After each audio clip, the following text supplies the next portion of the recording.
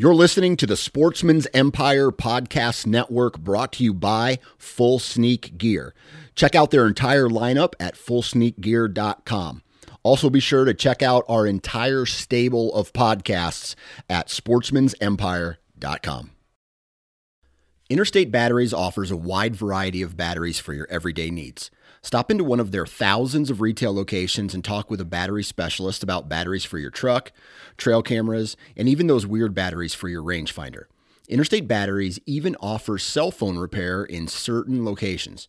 For more information, visit interstatebatteries.com. Interstate Batteries, outrageously dependable. My name is Bryce Matthews, and this is the Deep and Lonely Podcast presented to you by Houndsman XP. During this podcast, we will dive deep into what makes the ultimate, top-level, and unmatched extreme competition coon hunter. We will hear stories of old, tales of today, and we will dive deep into what separates the men from the boys. The stories will be raw, the truth will be told, and the camaraderie will be second to none. Pull up your chaps. It's about to get deep.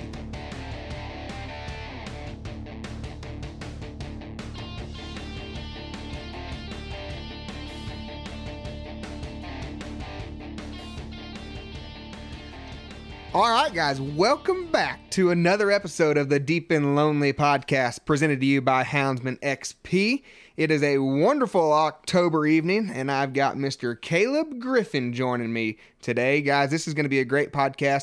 Mr. Caleb here, he has been on a roll this year in 2023, and we are here to bring you all the information on him and his dog, keep you up to date on what's been going on with them and the competition coonhound world, and just get to know them a little bit better. So, Caleb, how are you today, brother? Dude, I'm doing good, man. How about yourself? Buddy, I can't complain. I mean, it's a wonderful Wednesday evening. It's a little warm here for October. I mean, I wish it was a little... man, today was supposed to be the high for this week. It's been miserable. Yeah, I mean, I'm ready to break out, the Briarproof sweatshirt and leaves fall off and getting into that coon hunting weather. Bro, that's the same thing. I cooked a pot of chili last night. I was like, ooh, I got me some deer and bear chili. It's cool time. And I was like 80 to 83, 84 degrees today. I'm like, this is not working. Yeah. Bear chili, one of my favorite things in the world. Absolutely. I go down there to Virginia and hunt with Heath Hyatt every year and usually bring me back. Okay. Yeah, usually bring me back a few packs of bear meat there. Man, right. Chili, tacos, and anything. I'm a big fan of the bear meat. I love it. A lot of people's like, they don't know how it's cooked or they're not cooking it right. Bear is one of the best meats, and like, for the people that don't know it, if you render the bear fat down into a bear lard and make biscuits with it, absolute best biscuits you'll ever eat in your life. So that's one thing that I want to do this year is I want to bring some of that fat back to render it down, because the last couple years I've just brought the meat home. But I've been listening to the Bear Grease podcast with Clay Newcomb a lot. One of a great podcast, no affiliation here, but we're going to give him a plug. If you guys need another podcast to listen to, check it out. It's fantastic. Anyways, back to this point. I want to render down some fat and try and use it to cook because I haven't done that yet. Right. Everybody says it's good. Amazing. And it's also, you can use it to keep your boots waterproof. Yeah. It's good for everything. And just make sure you get the white fat. No meat in the fat. Okay, so are you harvesting these bears down where you're at, or how are you going about acquiring this? I used to bear hunt religiously before I got into like really competition coon hunting or coon hunting and everything like that. And I hunted from like Canada to Florida. I hunted religiously. And so, but right now we have a 1 week dog season in South Carolina up here in the mountains where I live at. Yeah. And they give us 1 week to still hunt them and then 1 week for dog season.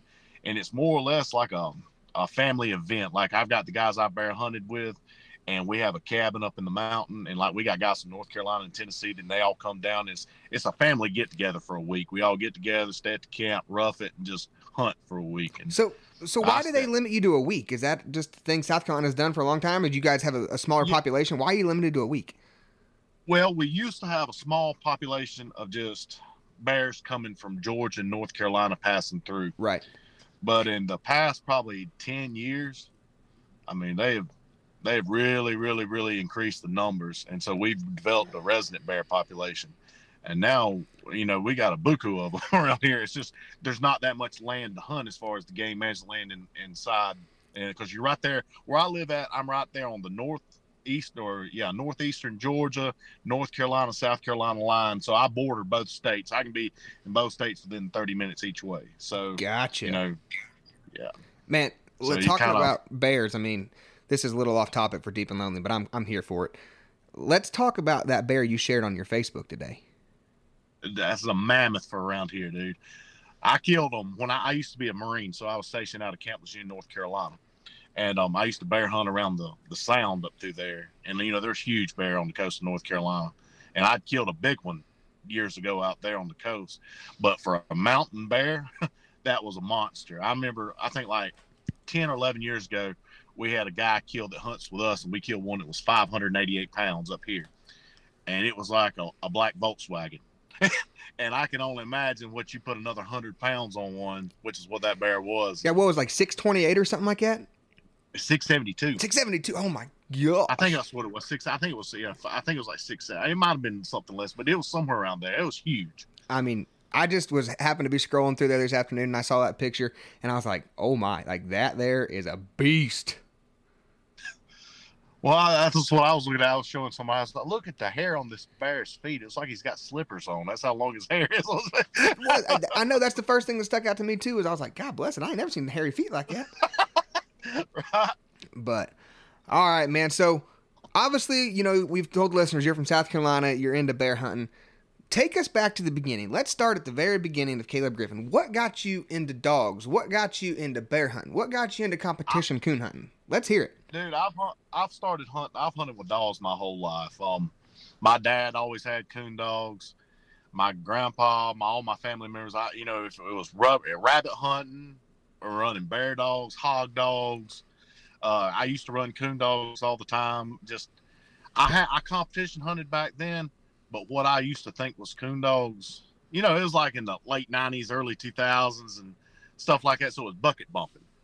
And so it was like a shotgun race to call your dog struck tree, run down through there. They're all getting treed together.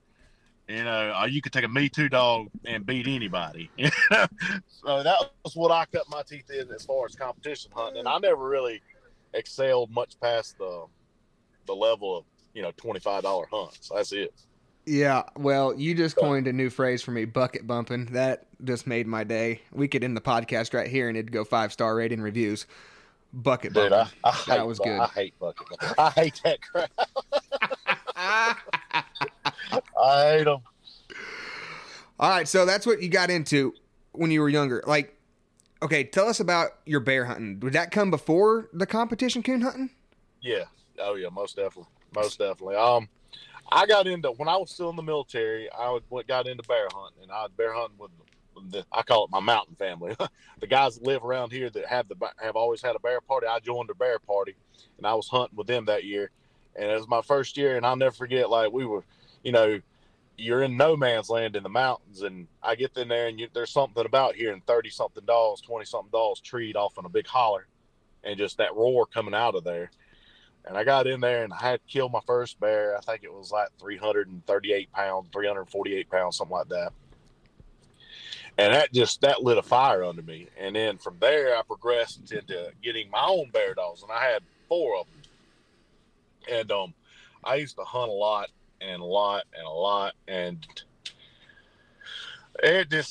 bear hunting it was great, and I enjoyed it, and I did it for a long time. But it's a group effort. And whereas when I hunt, this is going to sound bad. You may have to edit this. I hunt like a meth head steals copper. Like I hunt every night. When I get addicted to it, I want to do it. You can't bear hunt without a group of people. Right. It's hard. And so that's what led me to kind of coon hunt, so to speak, and everything. You're really into competition hunting. Right. Yeah. So speaking of hunting like a meth head steals copper, I believe that I think it was this year's coverage, when we're going to get into this later, but I think you said something that you hunted 362 nights out of a year one time. That first 362 nights, that first year I had Preacher. The next year I hunted 360 nights. Well, so rain, sleet, wind. I want to know how do you do that? Like, what do you do for a living that allows you to hunt like that? Or are you just crazy? I retired out of the Marine Corps. I did 10 years and then contracted for another year. And then that gave me, I had 5 combat deployments, twice to Iraq and 3 times to Afghanistan. So my overseas time superseded my dwell time, and I ended up getting a full pension out of it.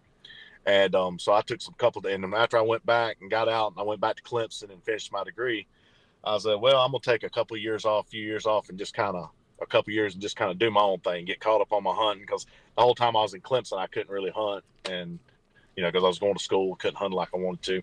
And about that same time, I got Preacher. And during that time, I was duck hunting. And I have a Boykin Spaniel. It's like my retriever dog.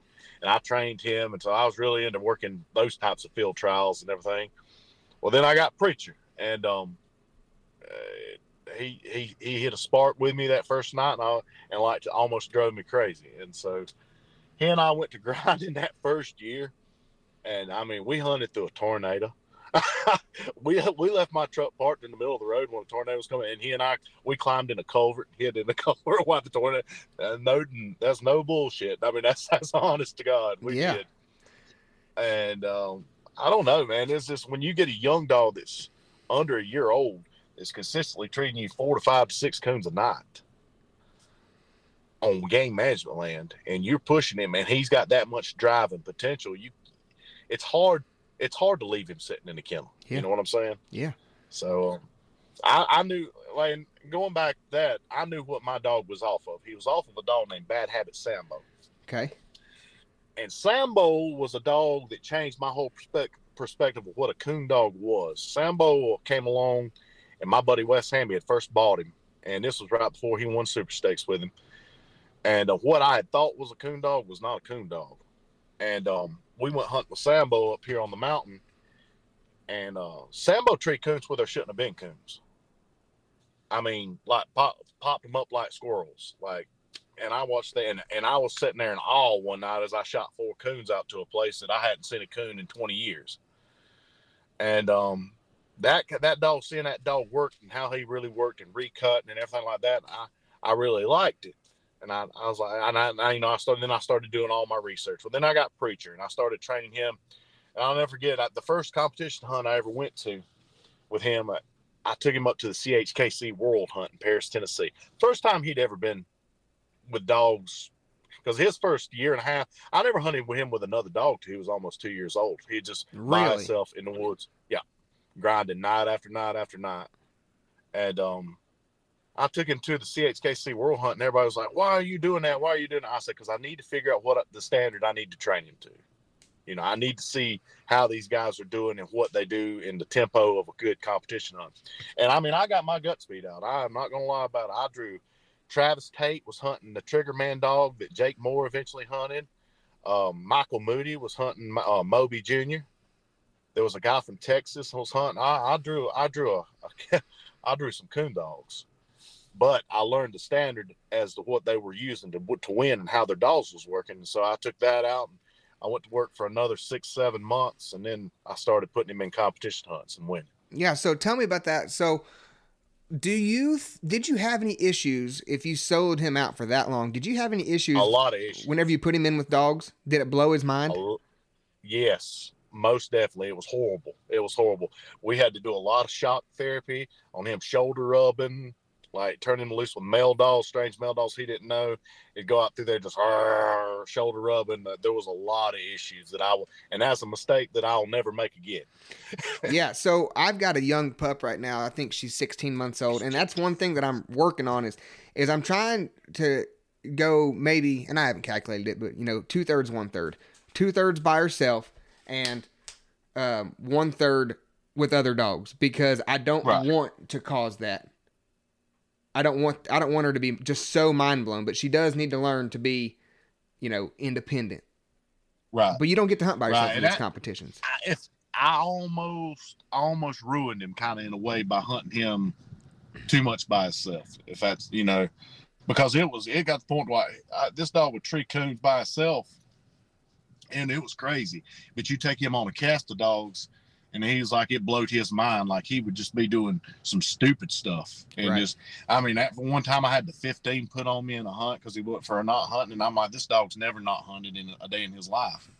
And then he got off from there, and I went to work, and then I ended up working with a lot of my buddies that live around this local area. They competition hunt, and we'd all get together like a few nights a week and be like, hey, bring your dogs, get your TT-15s. Let's do some work. Right. Let's do some training. Yeah. So how long did it take you to get him out of that funk? I mean, if he was programmed, to hunt by himself, how long did it take him to get out of that? About 6 months. 6 months of really hard, really working, trying to end everything on a good note, but really working. In 6 months, I could take him and win. And once that dog figured out how to win, it's like it hadn't stopped. And that's what I was telling everybody that's crazy that's hunting with him. I'm like, by himself, he's no better than any other dog. He's gonna go out there and tree a coon, and that's, you're gonna turn him loose. He's gonna go out there and blue tick it for a little while and trail it up and tree it. But he can blue tick it a little bit. I mean, he's got it in his blood. Yeah, of course. And I don't mind it, to be honest with you, sometimes. But there's something about when a dog knows how to win, and you could see it in that dog's face. Like they know when they're competitive. The dog's competitive. He knows how to win. That's what makes me love it so much. Yeah. So let's go back and touch on that. Tell us a little bit about his breeding, because he is a crossbred by all standards. Right. So let's dive into that a little bit. He's a 3/4 walker, a quarter blue tick. Like Sambo was a half blue tick, half walker, off of a dog named Eubanks Bad Bandit, which is off Bad Habit, and a blue tick. And forgive me, I'm really unfamiliar with the blue tick side of that. I don't know much about pedigrees. What's that? I said I am too. Don't worry. I don't know much about pedigrees and bloodline. I was out of it for so long. I used to know stuff like that stuff, but we crossed him with a full walker female straight off of Stylish Frankie. And that walker jip that made him 3/4 walker, a quarter blue tick, and I had 2 out of that litter.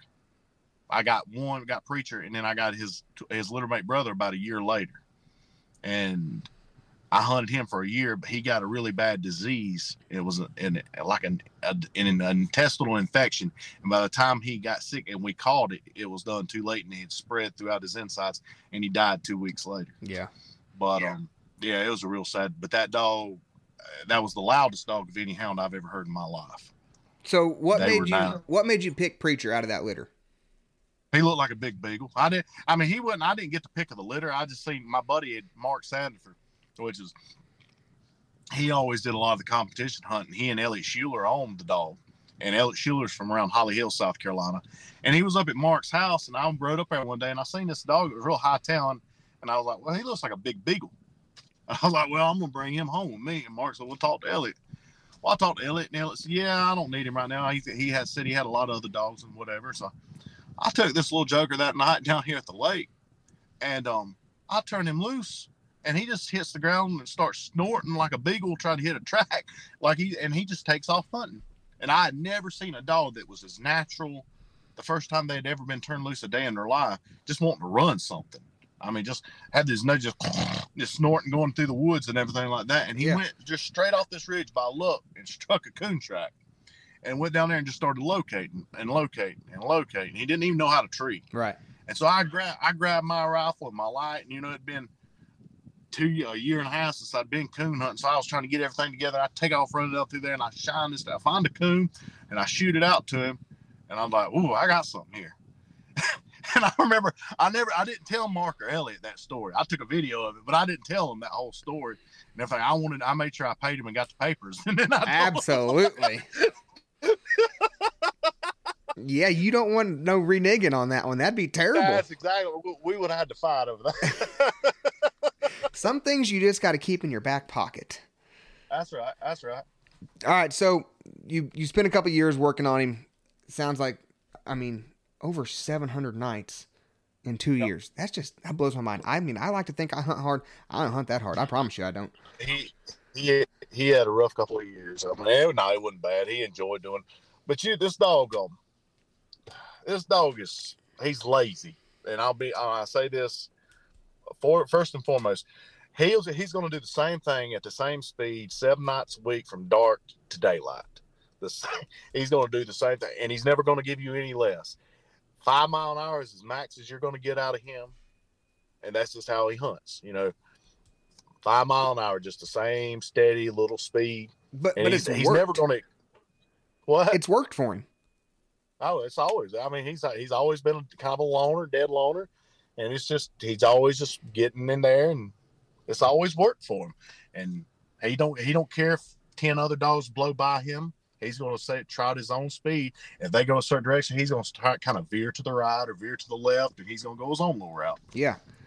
So let's talk about some of this year that you've had with Preacher Man. I mean, you've been on a roll with him. You got him into the top 100 of the Tournament of Champions, UKC. Right. Walk us through that event. Oh man, that was a good run. Got through the first 100, and I knew it was going to be a good week up there because I took him out on that first night, and I got 100 strike, and I've never, maybe one other time in my life, ever got 100 strike. And I was like, oh boy, it's going to something special about that. So I got 100 strike, and I ended up winning that round. And then I came back the next night and went through there again, and that was a little more of a closer round, and I ended up winning that round. And then I made it to the head-to-head match, which is the top 6. Right. And my buddy Cody Carter that won was with Cookie. He was my judge. And I drew another dog, that blue tick dog, and my dog looked like an idiot. And it wasn't for the lack of coons. Where we pulled up to hunt at, they were coons fighting in a tree at the top of the hill.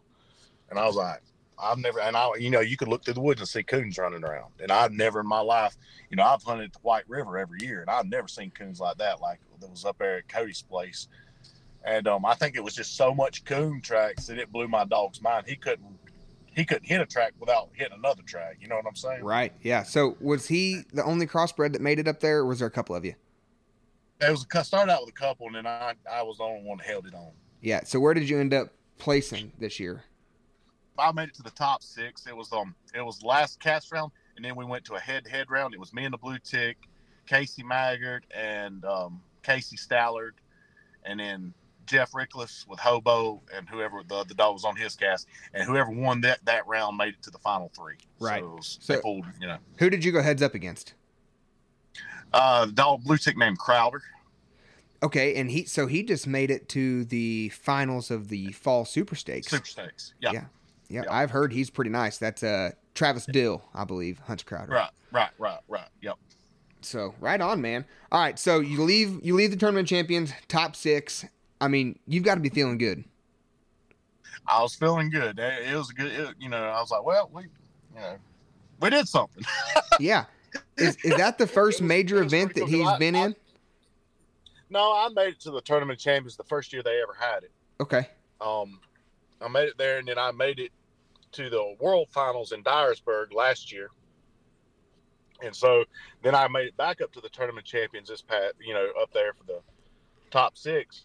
And I left there, and that was the first event I'd really, progressed that far into in UKC. And so I left there, I was like, heck yeah, this was awesome. Well, the next weekend, the Georgia State had a youth hunt next, around here. So my little boy, he's 12. So he handled the dog in the youth hunt, and he ended up winning first place overall in the youth hunt. And that's probably my most memorable hunt I've ever hunted, is watching my boy call my dog. Yeah.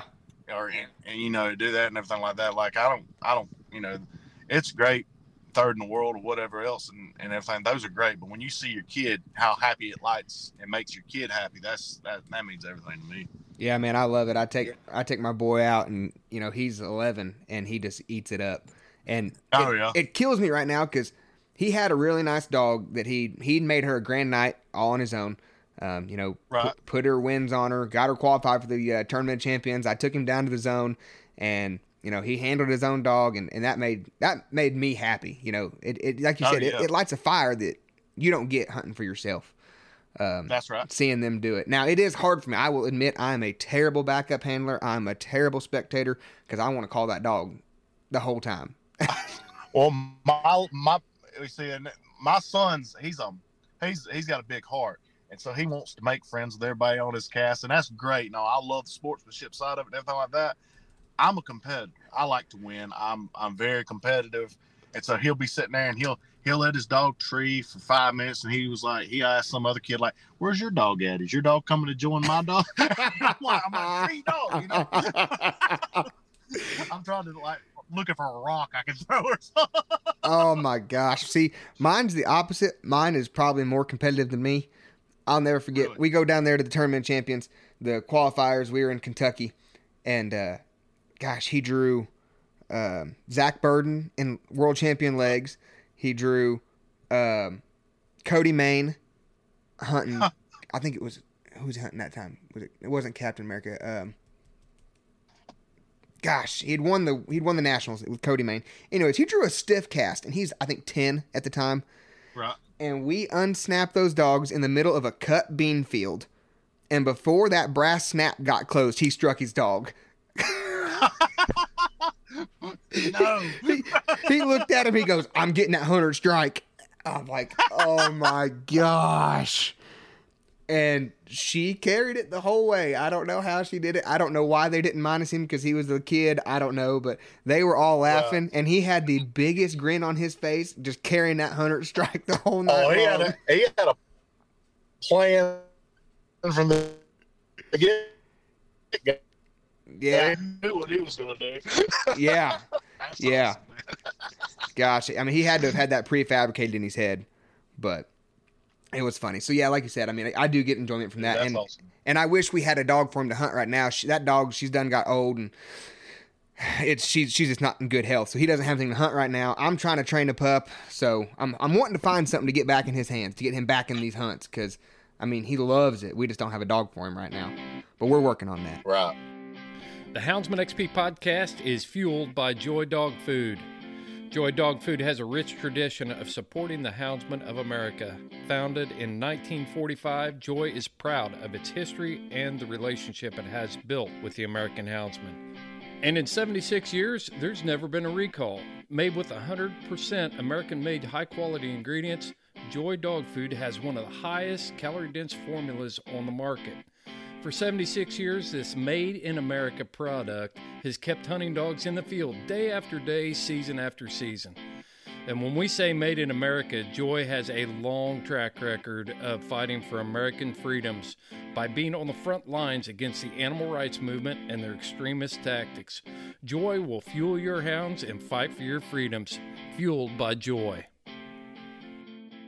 All right, so you made it to the top 6 of the TOC this year. That's one of the top 2 biggest hunts in UKC. Then you turn around and you go to the top 100 of the UKC world this year. Right. Run me through that. So before I finished him I finally put him, I've been working for a year to put him in the Hall of Fame in UKC. Okay. Which I'd heard people talk about it, and I was like, well, it ain't but a few. And by that time I was like a grand night 2 or whatever else. I was like, it can't be that many more. It's a lot. I'm like, well, God, I never thought I was going to reach the end of that finish line. I was like, good God, could these 50 wins ever come? 50. I mean, that's 50 wins. That's a lot. I mean, I get it. Some people say, oh, they're just local UKC hunts. That's still 50 entries. That's 50 times you entered the woods, and I guarantee you didn't win all 50 of them. That's what I was about to say. That ain't counting the many times you lost either. Yeah, I mean, if you won every single one of those hunts at $30 a piece, that's $1,500 in entry fees trying to make Hall of Fame. Right. Yeah. It's not easy. It wasn't. It's the longest drawn out process of a hunt. But when I finally hit it, I was like, well, that's, I may never do this again with another dog, but I did it with this one. That's right. That's right. So you made him Hall of Fame, then you made a run at the world. Let's talk about it. Where'd you go for zones? I went to Habersham, Georgia, which it's not too terribly far from the house, kind of mountainous and everything. But I think it was zone 6 of the world, and it's where I went to. And we got in that first night, which it's kind of a funny story. I drew one of my buddies named Jason Roberts. He hunts a dog named Quinn, and he and I drew each other on the first night. And we're always both of us competitive or whatever. And I'm winning the hunt with 200 plus. There's nothing else close to me too much. So my dog gets treed with like 7 minutes to go in the hunt. And Jason's judging. And we get out there and he's like, yada, yada, yada. He says, preacher's treed. And I said, no. I said, at the time, for some reason, I was thinking there was like 4 minutes left in the hunt. I was like, stationary can't catch me anyway. And he's like, actually, it can. It just started. So he was doing that to be a competitive friend. And I looked down at my watch. I was like, oh my! So I was treed preacher and went in there. And he had another coon. So I think that put me at 225, 325, 350. Yeah. So I had 350, and I'll tell him every day. I was like, dude, you did the best thing in the world for me by making me trip by putting the stationary on me in that dog. Because without them, I wouldn't have got in because I lost that second round. Right. I mean, they took that second round of the zones. They took us up to the mountains, and they were dropping us on the guy that guided through the hole. The guide was dropping us on like 4-acre tracts of land on a bucket. Bucket bumping. It was horrible. Doing a little bucket bumping. It was horrible. It was horrible. And so I lost that night and everything. But 350 was the cutoff that got me through. And so I made it up there on a 1-cast win, which, I mean, most of the time going through zones hunting the world or the tournament champs, I always double up. You know, that just makes you feel good when you double up and get up. But that was a single night win. That's what got me through on that one. Yeah. So that gets you into the top 100. Then we all convene over in Mount Gilead, Ohio. Were you concerned going, like, the terrain differences from where you hunt at home to, going north? Not really. And the only reason I say that is I knew how he had adapted to hunting in Dyersburg. I knew how he adapts to hunting out on the White River, and I knew how he had adapted to hunting in Indiana both times I had been up there hunting. And I was like, well, he'll be okay. He knows how to skirt these bean fields. I thought he knew how to skirt these bean fields. And I was like, he does pretty good on patchwoods. And I wasn't concerned about it. I was just more concerned. I wasn't too concerned about him being up there because he had been up to Indiana twice. He had been to the White River a few times. He had been out to Dyersburg, Tennessee, on the west side of Tennessee. And I knew how he handled patchwoods. And I kind of, like, around the house, I use the lake as a buffer. Right. And so he hunts the edge of the lake kind of like he does a bean field, try to run around the edge of it. And I knew if I could just get on coons that he would do good if he felt like doing good. And I got up there and he started looking good. But the first night on the first draw out, I draw my buddy I was telling you about that put the stationary on me. So you drew him in the zones? You drew him in the zones and the top 100. And the top 100 the first night I draw him. Which, I mean, this is the second year in a row. Last year in Dyersburg, the dude I was splitting a hotel room with from Curtis Todd from down in South Georgia hunts a dog named Hello Darling, English dog. He and I were splitting a hotel room. We were standing by each other in line talking. We both reach in the box and draw the same cast out. So no. This is the second year in a row this has happened. I was like, something's up with it. No, it wasn't. It was just luck of the draw. And so he and I draw it together. We had an awesome hunt. I mean, there wasn't a single easy cast I had all week. I mean, it was both of them. All of them came down to were nail biters. So. Yeah, and that's to be expected. It's the top 100 of the world hunt. That's where, the cream of the crop, the best of the best. That's where everybody's at. So you get through. You make it to the top. What is it? 27. Yep. Okay, let's go to that hunt. What got you through to the top 9? How'd that cast go for the top 27? The top 27, I drew out on early round with the best, absolute most best female I've ever hunted with in my life, probably best. And if it wasn't for him catching a bad break and taking a minus on striking tree, I wouldn't have got through. And that's Eric Emery's dog in Little Ann. I had her in my top 5 pick'ems because I have seen that dog do some work. Buddy, I'm gonna tell you something. It's the only difference. I took a 125 tree minus, and he took a striking tree minus over there because she was treed up a stub and just a little mess. And it was a horrible break for him. That's the only way I got through because after that, we all got struck in. She popped the coon up. He recut her, and she went out through the edge of a field and fell off into the woods and treated coon. Well, mine was trailing coon and brought the track up through there, and she had just cut the track off that mine was trailing. And so mine come in and cut and just trailed right up to her tree, like after the tree was over. So I took 75 more minus right there. Right. And then when we recut them off that tree, mine didn't go probably 70 yards and treed again. And he had a coon.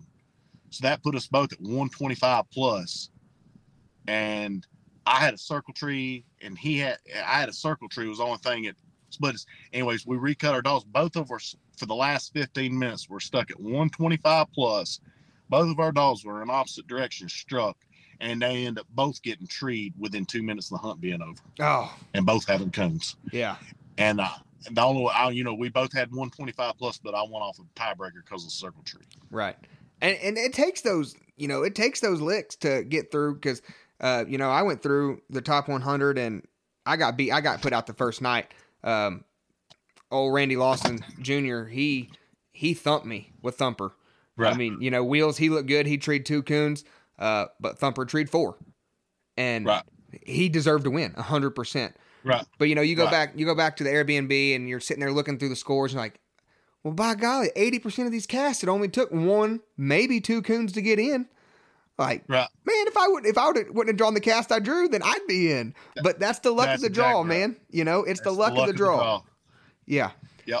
So okay, so you're in top 9. Yep. I'm at top 9, and we're getting ready to go out for another 2 hours. This is late round.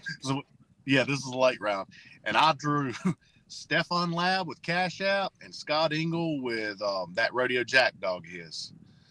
And so that I had a stacked cast. I mean, that's... So I heard through a friend of a friend of a friend of a friend that cast got interesting. it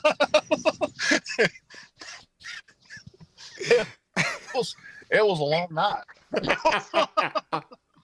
Yeah, I heard that it would have been a cast to be a fly on the wall. It was good. It was fun. But probably the luckiest cast of my life. My dog looked amazing on that leg. Like I said, that was luck. That was one of those, you get good breaks, you get bad breaks. That was one of the best breaks I've ever had as far as competition hunting goes. And it couldn't have came at a better time, because it got me in the final 3. Let's talk about it. What break did you take? How did you get lucky? What got you in? Well, we turned loose, and Engel's dog gets struck for 100. I get struck second, and the Cash App dog looks behind us and goes behind us across the road over here. Well, Engel's dog's barreling to the right, going out through there. Well, mine just goes over there 80 yards and locks down tree 100 yards, and so I tree him. We go in there, Engel trees his dog, and then he moves, and then he trees him again. So he takes 125 minus right there. And I go in there, and Preacher's got a coon. So I plus him up. He's sitting at 200 plus. I recut him, and we're going to Engel. Go in there to Engel's dog. He's got a coon. He recuts him. Well, by that time, Cash App had went behind us and got around some houses and got in a chain link fence in someone's backyard. So, long story short, and my dog, he's trailing, cuts across the bean field and gets in a tree line. My bad. Can you hear me now? Yeah. And he cuts across the bean field and gets in this line of woods, and he's locating down there. And Stefan's worried about his dog, and I said I don't, he was talking to the judge, and I ain't worried about that. So we call timeout. For long story short, we call timeout because his dog's in danger, obviously. And I go in there to Preacher. Everybody goes to catch the dog. Engel goes in there to his dog. I go in there to Preacher. He's got another coon, but it was during timeout. Stefan goes in there to his dog, gets his dog out of the chain link fence. Come back. There's a question. We go back. We come back out hunting. Long story short, we come back out hunting. We turn loose again. Same suit. Jack gets struck. I get struck. Enos gets struck. Enos goes, he calls that dog Cash App dog Enos. Right. Cash App gets struck and goes around through there in trees. Mine takes another track around the right-hand side, comes around and gets treed about 60 yards away from him. Rodeo, the Jack dog, he's going around the edge, trailing almost out of here. And so we start tightening up, and we get in there. Both of them, mine and Stefan's dogs, got coons. We recut them. And my dog goes in through there, gets struck. His dog gets struck. And we tighten the gap up. And that kind of finished up about that time. Preacher trees again. The judge puts the stationary on me. We go in there, just go with Preacher. He's got another coon. I recut him with 10 minutes left to go in the hunt. And at 5 minutes, he falls trees and has another coon that I strike him and didn't tree him on. Because, it was less than that. So, right. And it was a great hunt. Great guys. Just some of the fun stuff that comes along with competition hunts, Oh, didn't have man. anything to do with me. I was just sitting back. Well, so that's kind of what I heard, and being very honest and just transparent with the listeners here, like that's one reason that I even got you on this podcast is, you and I have never talked before today. This is our first time meeting. Right. But Right. I was pulling for you on, the final three because I've watched you and Preacher the last couple years, and the way that you just handle yourself in these situations and the way that you talk about your dog and the way that you talked on the camera at TOC is like, I was like, this guy has his life together. I mean, it seems like, it seems like it would take the world coming to an end to get you fired up. And I might be wrong, but it seems like you're just a pretty chill guy. I've the way, and that's what people get irritated in these hunts and everything. And I used to let them get to me, but I've been in too many situations in my life that are what I consider important and worth getting stressed over.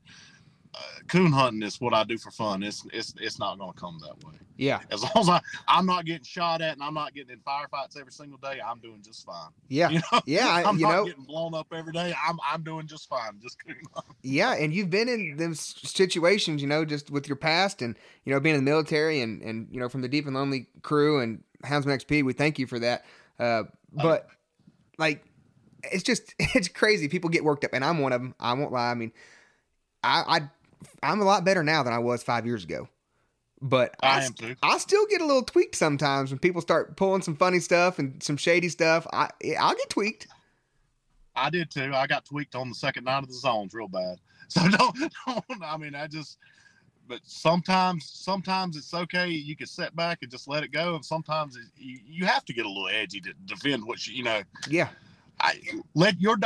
Anyone's dog can beat me all night long, and I'll shake their hand and be so happy and jump up and down and help them out and everything like that. But don't ever try to let your pencil whip me. You know what I'm saying? Don't. Yeah, some people try to keep that pencil sharpener in their front left pocket. Right. And if you don't know what you got going on, I mean, people who are just getting into this from the very beginning and they're new to the sport of competition hunting, there's the horror stories, but I don't think it's that bad. As long as as long as you have a general understanding of the rules, you can combat most things that are going to happen in a hunt and stand up for yourself. Like I tell you, if there's a problem, just say, question it and go on about the hunt. And like I tell, anytime I judge, question it. I don't want to hear anything else out of it. Just put a question on it. And let's go on about the hunt, and we'll deal with it later. There doesn't need to be any arguing. There shouldn't be any arguing. Right. Arguing, we'll do that at the panel or at the, what I'm saying, whatever we need to do there after the hunt. But for right now, let's just hunt and have a good time. And 90% of the time, if you just put a question on it and go on, by the end of the hunt, everything's died down, and most people are just cool, calm, and collective by then. Right. Yeah. There shouldn't be any arguing, because I try to take my son along with me. And that's what angers me. When someone's got a kid on the cast and someone starts cussing or running their mouth during a cast, or if they ever do that, that's when I get angry. And that's when I fly off the deep end and everything, because that'll ruin a kid.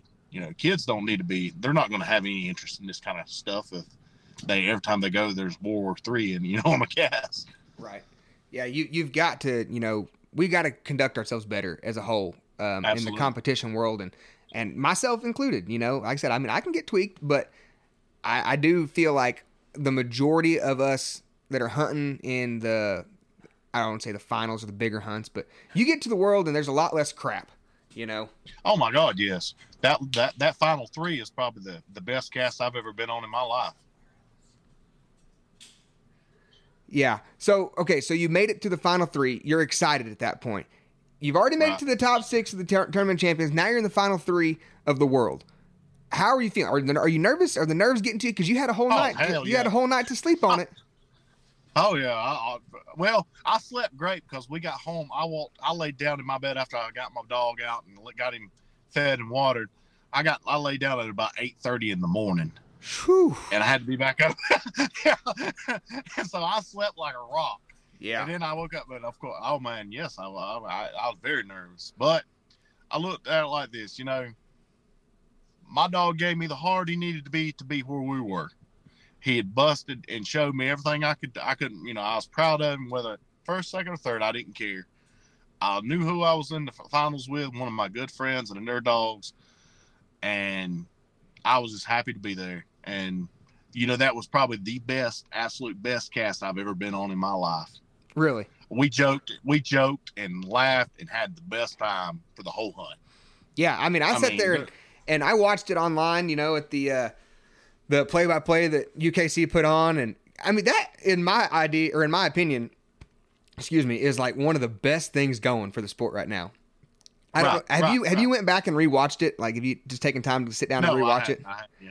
You need to. You need to, because they did a really, really good job of commentating the event and switching back and forth between you guys in the woods and, you know, Stretch and Jamie Estep and Allen and Steve Burkholder. You know, they did such a good job of bringing up your guys' pedigrees. Like, all y'all's dogs' pedigrees were brought up on the screen, and they just UKC did a really good job, and I'm gonna tip my hat to them, because, you know, they put a lot of time and a lot of effort into making this a professional event, and they did a good job. And that's what it makes people want to watch it. It makes people sit there and watch it, like, you know. And that's what I love PKC.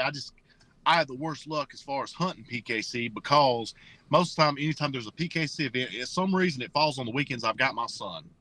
And, you know, on those weekends that I've got my son, if Kason says, Dad, I want to paint the barn purple, we're going to get purple paint. Right. I mean, if he wants to go coon hunt, we go coon hunt. Whatever he wants to do, we do. And a lot of times it's not, you know, going way off to a coon hunt that he wants to do. And that's fine by me. I don't mind that a bit. But the way UKC does it, and the way they let the people that, you know, on Facebook or social media watch it and interact, and they kind of get a feel for how everything works in the competitive world, I think it's good for business, and it's what we need to keep the sport going. Yeah, I agree. I mean, most of that, like, you know, there are people that I've talked to who, you know, they've never really been involved in competition hunting, but they watched that little live deal, and, you know, it breaks it down for them. They understand it a little more. It gives our sport some exposure. So, right. Yeah, it's good for it. So you finished third in the world. I did. What's next? The Houndsman XP Podcast Network is powered by Cajun Lights. All of your lighting needs for hunting can be taken care of at Cajun Lights. They have 3 models of cap lights. I'm going to run through them real quick. You've got the Rougarou, which is their high-end light. If you're a competition hunter and you got to find that coon up in a tree and it's all riding on finding that coon, you'll want the Rougarou on your head. Next is the Bayou. That's a pretty standard light, but it's got packed with features. It's got multiple colors. It's got walking lights. It's got the red, the green, the amber. It's all built in right into that light. And then you have one of my personal favorites, the Micro Gator. The Micro Gator is an ultra lightweight cap light. It's got all the features of a white light, red, green, and amber. I've used this light for everything from finding bear tracks early in the morning to coon hunting at night to working on plumbing in the house, changing tires on the side of the road. My truck doesn't leave the driveway without a Cajun light in it, and that light is the Micro Gator. Every Cajun light is durable, made from the highest quality components, and it is backed by Cajun's top-rated customer service. Check out Cajun Lights. You can go to our website at houndsmanxp.com. Go to our sponsors page, hit that link, it'll take you right to Cajun Lights. Check them out. They got a lot of stuff to offer over at Cajun Lights. Well, I'm going to hunt the Grand American this year, which is something I've never hunted, even though it's in my home state. I'm going to hunt the Winter Classic. Go back. Hold up. Hold the phone. I'm from Indiana, and I've hunted the Grand American multiple times. I always hunted the PKC hunt that they have down in St. George, the pro hunt that they generally have all week. Then at the same time, I've always hunted it. But this is the first year I told my buddy, I was like, I'm hunting the Grand American. I'm hunting the Grand American. I'm hunting the Winter Classic. I've never hunted either one of those. I'm going to hunt them. And Then we'll go right into the tournament. This will probably be the last year that I really hunt him a whole lot, because I've got a 3.5-month-old pup off of him. And I absolutely love this pup. I mean, he's 3.5 months old. He's already treeing squirrels and running deer. Yeah. And so he's got a bright future ahead of him. Yeah. So how old's Preacher then? How old is he? 6. He's 6. Okay. 6. Yeah, he's still got some go to him. That's why I got one more year, and then I'm probably gonna stud him. So Right. I'm gonna try to finish him out to a gold champion in PKC this year, or next year, and then do the tournament of champions one more time, and maybe the world one more time, and I'll just be strictly studying him. And hopefully by that time going into the fall, I'll have me something for the spring super stakes, getting ready to hunt, on the sophomore super stakes. Yeah, that's right. But now I will say, the Grand American, the Winter Classic, those are both good hunts. I like them from my point of view because, it's the dead of winter for us up here in Indiana. We got snow and ice on the ground, and I can go down south for a little bit and get away from the harshness of the winter. Now, don't get me wrong. I do not like summer. I don't like being hot. But when there's snow and ice on the ground, it gets a little tough to tree coon. So it is nice to go down south and mild it out just a little bit. And they're good events to hunt. I've had some success in both of them. I really like those hunts. So it's good. I hope to see you down there. I go down to it every year, but this is the first year I've really hunted it. Yeah. So I'm on hunts. The vendors down there, for anybody who's listening that hasn't been down to Grand American, that is a crazy event for vendors. It's like people come out of the woodwork. Oh yeah, it's huge. It's huge. You've got. Go ahead. Do what now? I didn't hear you. I'm sorry. No, I was just going to say you've just got all kinds of people from different walks of life there. You've got coon hunters and bear hunters and deer dog runners and hog runners and everybody that runs a hound, beaglers. I mean, you've got everybody and their brother showing up down there. Right, and it's awesome because that's one of I can remember, like, when I was younger, and there used to be, back when, how the stud fee and the stud barn and all that stuff, it's kind of fell off the map. Used to, in the back of the Coonhound Bloodline magazine, that's all you seen is the big stud dogs. And you used to go down to the Grand American, walk through that stud barn and see all these banners, these main top stud dogs. And that's the ones you saw. You don't really see a whole lot of that no more. But what you do see is a lot of puppies. You see a lot of people that are getting connections, like with their local vendors, and you see a good way to get puppies out of them now. You don't really see a whole lot of stud dogs down there anymore. You know what app I use on my phone more than any other app besides the podcast app to listen to this here podcast? I use onX. onX Maps is the most comprehensive mapping system for hunters on the market today. I use it all the time. When I was in New Mexico, I was looking at 40,000 acres of ranch that I needed to learn. I flip open onX and just start studying the map. When I'm riding trails, I put the tracking app on. It helps me get around in strange country. I could mark water sources, food sources, bear sign, just all kinds of options within onX. You need to check out onX Maps by going to houndsmanxp.com. Click on the link on our sponsor page. You'll go right to onX Maps, and when you check out, enter the code HXP20 and you will get 20% off of your order. Know where you stand with onX. Well, see, that's one thing that I never did get to experience, and I've heard all about it, is like that stud row, I've heard that at Autumn Oaks back in the day, they'd have a whole barn set up where you had your big banners and your dog, staked out in front of them on some fresh chips and cleaned up, shined up, the dog owners standing there, and you could just go through and look at all these dogs. And I want them to bring that back. I don't know how you do it. That'd be awesome. Because there's so many people at Autumn Oaks who, all the dogs are there. It's not like the stud dogs aren't there. They are. They're just spread out at their own camps or wherever they want to be. I think it'd be so neat to get them centralized again, where you can go and, okay, I want to look at, let's take Kevin Cable. I want to look at Big Money. I want to look at Breaking the Bank, and I want to look at Break, or Money in the Bank and Breaking the Bank. I want to look at all three of those dogs side by side because, they're all from a lineage. You got granddaddy, daddy, and son now. And then I want to see. And I want to see how they. I want to see them in person and watch how they progress, and just be able to talk to the guys to know that what I'm gonna get as a. You see that, and that's. I love technology, but I think social media and everything like that is taking that away. Yeah. From a lot of it. Yeah, I want to see, Burchell Davis and Frogger, and I want to see Kurt Ehring and Whitey, and just all these guys with these stud dogs. Justin Davenport with Bushwhacker, him and Tyler Sturry, and these dogs that are J.R. Gray, Willie. I mean, you can go on and on and on. But I want to have them in a line where I can sit there and just, I don't know.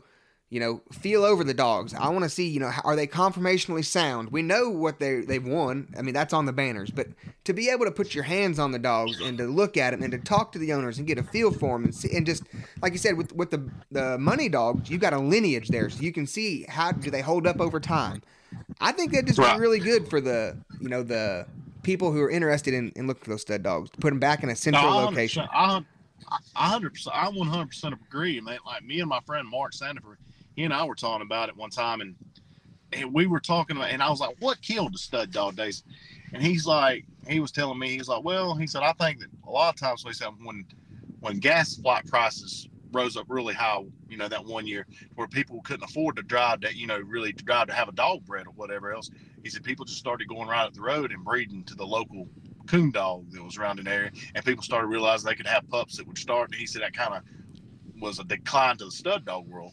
And I think between that and social media and it's just you don't see a whole lot of stud dog like advertisements like you used to. It's like people, well, here's my dog, if you want to breed to it, fine. Exactly. And I do think that's a legit point, because I got a buddy here that hunts pretty local to where I live now in northern Indiana, and he wanted to breed to Wyatt Monan's hawk dog. And right. I mean, I do that dog. I made the comment. I said, "Why would you do that? He's over in Iowa, And he's like, "Well, I mean, that's the dog I want to breed to, so I'm going to drive." And I was like, "Man, like that's a long way," because just the way that I have started coon hunting, I've only been doing this for almost 9 years now, which is a relatively short time compared to a lot of people. Right.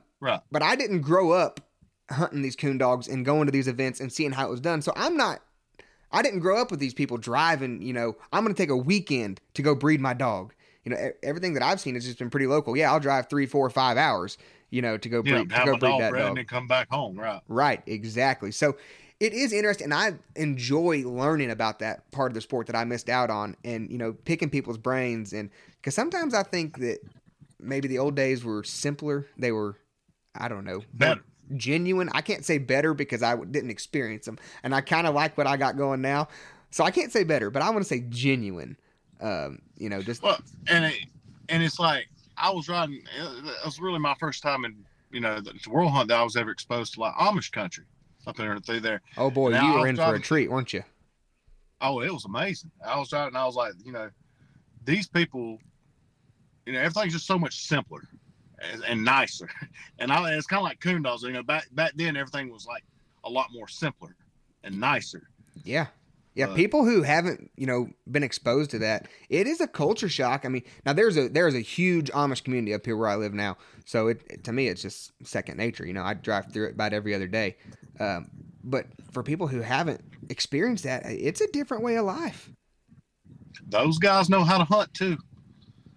Mike Nisley has a bad dog. Yeah, absolutely. I met him and Jeremiah, and those two of the nicest, best guys I've ever met in my life was Mike Nisley and Jeremiah Nisley. So. Yeah, and they're from up here just north of me here in northern Indiana. Really? Yep. I haven't hunted with them yet. I'm planning on trying to get a hold of them and go hunting, because I heard that's a pretty nice dog they're packing around. I'd like to see him go. And he don't miss. He don't miss. Right. So let's just talk here a little bit about Preacher. You're gonna put him up here after the next year or so, and you're gonna hunt this little pup that's off of him. Right. The pup that's off of him. What did you breed Preacher to? I guess is what I'm trying to ask. That was a long way around it. All right. So I bred Preacher to his half sister, and his half sister is off. She goes off back to Mojo Mason, and she's off Sambo as well. She's an all-natural female. The guy treated a bunch of coons up here on the mountain her first year. And the guy don't competition. He's a good friend of mine named Mike Rainey. He does not competition hunt. but he knows he's got a lot of history of knowing what a good dog is, and he's had plenty of good ones, and he's a dog man as far as training the dogs. So he and I talked for a couple of years about making that cross, and we finally made it happen and everything like that when we plug in our, so we line crossed them. So we bred 3/4 and 1/4 to 3/4 and 1/4, and we got 3/4 and 1/4, so to speak. So are they still considered crossbreds? Yeah. Okay. Yeah. There wasn't enough outcross there to bring it back to full. No, I'd have to breed this one of the pups or Preacher to a walker one more time, and then I could register them as walkers. Gotcha. Right. Are you concerned about having Sambo on top and bottom? Are you concerned about being that tight? No, because I've still got the quarter of blue tick on both sides to throw it as an outlier. And I mean, from these pups and how they are, that is the most amazing. It's the smartest litter of pups I've ever seen in my life. I mean, they are absolutely. I mean, from the time they were born, they just want to be in the woods. And I mean, that pup of mine, he's 3.5 months old, and he'll be 400 or 500 yards away from me at all times, and I have to go run him down because he's running deer every day. Right. And I mean, it's the most ridiculous thing I've ever seen in my life. Yeah. So we had Wes Hamilton on here I guess it was the last podcast we did. Anyways, he was a big proponent for the crossbred. He said he thought he saw some health benefits and some, different traits from the different breeds. That's why I hunt them. I can remember like deer and bear dogs. Like we never had purebred bear dogs. It was always crossed with this, crossed with that, crossed with this. And I know some of those guys up in the mountains of North Carolina, those mountain men that bear hunts. Some of those dogs have went their whole lives and never been wormed. They had went their whole lives on the cheapest dog feed you could buy. And they were the healthiest horses, and they lived to be 14 and 15 years old, still hunting. Right. There's something to be said about crossbreeding dogs and how healthy they can stay. Like, you don't have sore footedness. Thyroid's not an issue. You don't have any of those issues. And I'll probably be honest, unless it's a few good crosses, I'll probably never hunt another purebred dog again. Really? So to speak. You're that big of a believer in it. I love it. I'm telling you, Sambo is 11 years old, and he's more than 90% of people want to handle on any given night at 11 years old. He's a bad dude. The guy took him last night. They treated 2 coons with him at 11 years old. That's impressive. Yes. And that's what I'm saying. We talked earlier, my boy, I said his dog, she's run down. She's only 8, and she don't get around good. She did get limes, and she had heartworms whenever we got her. We treated all that stuff, and God, it took a toll on her, man. She's 8 years old, and you would think she's 12, just gray in the face. She's sore. You can't hunt her when it's hot. We'll hunt her some this winter. She does a lot better in the cooler weather. But yeah, 8 years old, and I mean, she's all but broke down. So that's interesting. I run Preacher on a treadmill about every day, and I swim him about every other day. I'll take him up to the river, and I'll make him swim 10 laps against the current. And if he's got used to it now, I snap him. He goes, swims a circle, swims back. I send him again. He'll make about 10 laps. And I do that every other day. And then I run him 5 miles a day every morning on a treadmill. And whether we hunt or not, that's just what he does. And I think if you try to maintain him, and I only type of supplement, I use a hip and joint supplement. Mm-hmm. Well, with the glucosamine in it for his joints. And I wish I could say that's a fail proof, because I've seen dogs. It's just all depends on the dogs. Like, some of them can be 7 or 8 years old that I've seen, and they'll hold up forever. And some of them, you could do the exact same thing, and at 7 or 8 years old, they'll start doing like you do, and age really taking a toll on them. Right. And so yeah. I wish there was That's one thing that I've noticed just watching you and Preacher on Facebook is how much time you spend with that dog. I mean, you two are together all day, every day, from what I can tell. Mm-hmm. And I think that does, help in every aspect of it. That dog hunts for you. And I'm not saying that I really like that in a dog 100%, because I will say I prefer a dog that hunts for themselves rather than one that hunts for me. I do too. I don't want to have to be the one on the end of the lead every time, because if I have something come up and I can't make it to a hunt and I need to send them with somebody, I need that dog to operate the same with somebody else on the back of the lead. Right. Right. So that would be I guess maybe the only downfall I've seen, but I mean, just manners around the house and traveling and knowing the expectations is when you just spend that much time with the dog, you're on the same page. Oh yeah. And it shows, the accomplishments you guys have racked up, it shows. Well, that's one of the reasons, like, I always try to stay real cool, calm, and collective and do everything like that, is because my dog, I know it's going to sound retarded, my dog he feeds off that. Like, if I'm irritated or something like that, I mean, he could tell when you're irritated and he's not going to look his best. Yeah. But if he knows everything's cool and... Right. I don't think that, that's an invalid statement at all, because I've had a couple dogs that whatever you are feeling, it trickles right through that lead, right onto that collar around their neck, and they know. That's right. And that's like my fiance like Nikki. Yeah. I'm sorry. Go ahead. We're running all over each other here. It's getting late. But like I said, my fiance Nikki, she'll catch me sometimes because she hunts with me a lot, and she goes on these casts with me a lot, and she'll see me start get worked up, and she's like, "Dude, chill." She's like, "That dog is feeding off of you." Take a deep breath or two, and things go back to where they need to be. So I think that's a valid statement. This old man was hunting with me one time, and he was old overalls wearing man with a cane, and he was seeing me getting mad at preacher several years ago, and he watched me, and I was getting frustrated, and I'd done seen him twice. He was pissing me off, and that man was like, "What you doing, son?" He said, "What you doing ain't helping, so quit doing it." And I just kind of looked at him and everything like that. He said, "Put him in the box, go someplace else and think about it, and then get him back out and try again." And we did that. We went to Waffle House. He got a cup of coffee. We got something to eat. Changed our mood. We went back hunting, and I treated 5 singles within 2 hours. I mean, I was like, well, here we go. Old man taught me something else. and most of the time, it's something simple. It ain't like rocket science. It's just like, hey, hit the reset button and chill out. Right. Yeah. All right, brother, man. Well, I mean, I think this has been fantastic. I really appreciate you taking the time to sit down here and, hang out with me for a little bit, especially since this was just short notice, I really enjoyed your journey the last couple of years, seeing you on Facebook and just reaching out to you, cold call, can we get you on the podcast? Oh, dude, I listen to your podcast all the time, man. And the things you're doing for this sport, I mean, you got hats off to you. I mean, you guys are awesome. Yeah, well, we appreciate it. The whole team does, for sure. You got anything you want to close with here, brother? I'm good, brother. I'm good. We need to get together and do some hunting here soon. Yeah, absolutely. I'm going to hit you up when you get down there to Grand American. We might just go pleasure hunting or something. Come down a week ahead of time. I got bedrooms you could stay. Bring your fiance. She can stay in. We got plenty of kennels for your dogs. Come down. We'll hunt anytime. Buddy. Yeah, man. We're gonna have to make that happen. And that's one thing that I don't want to just say it. I want to do it because I love hunting with internet buddies. I got that. I don't know if you have Tyler Sladen on Facebook or not. He's been on the podcast a couple times with Seth and Chad. He's from out west, but he is all about inviting his internet buddies to come hunting and meeting people that are his friends on the internet, but he's never met in person. He's all about it, and I've really tried to adapt that way of thinking. It's crazy, social media. That's one good thing that I do think it's good for, is meeting people that otherwise you wouldn't know. So I want networking in the hunting community. Absolutely. Networking's huge. I do that every day for work, but in the hunting community, it's great too. So I do want to take you up on that. We're going to find a time somehow, some way to go hunting, and it's going to be a good time. I want to see this dog go. I'll be looking forward to it, brother. Right on. All right, guys. Well, once again, we just want to thank, Mr. Caleb Griffin for joining us. We want to thank him for his service to our country, and I mean that genuinely from the bottom of my heart. Really appreciate you for that, brother.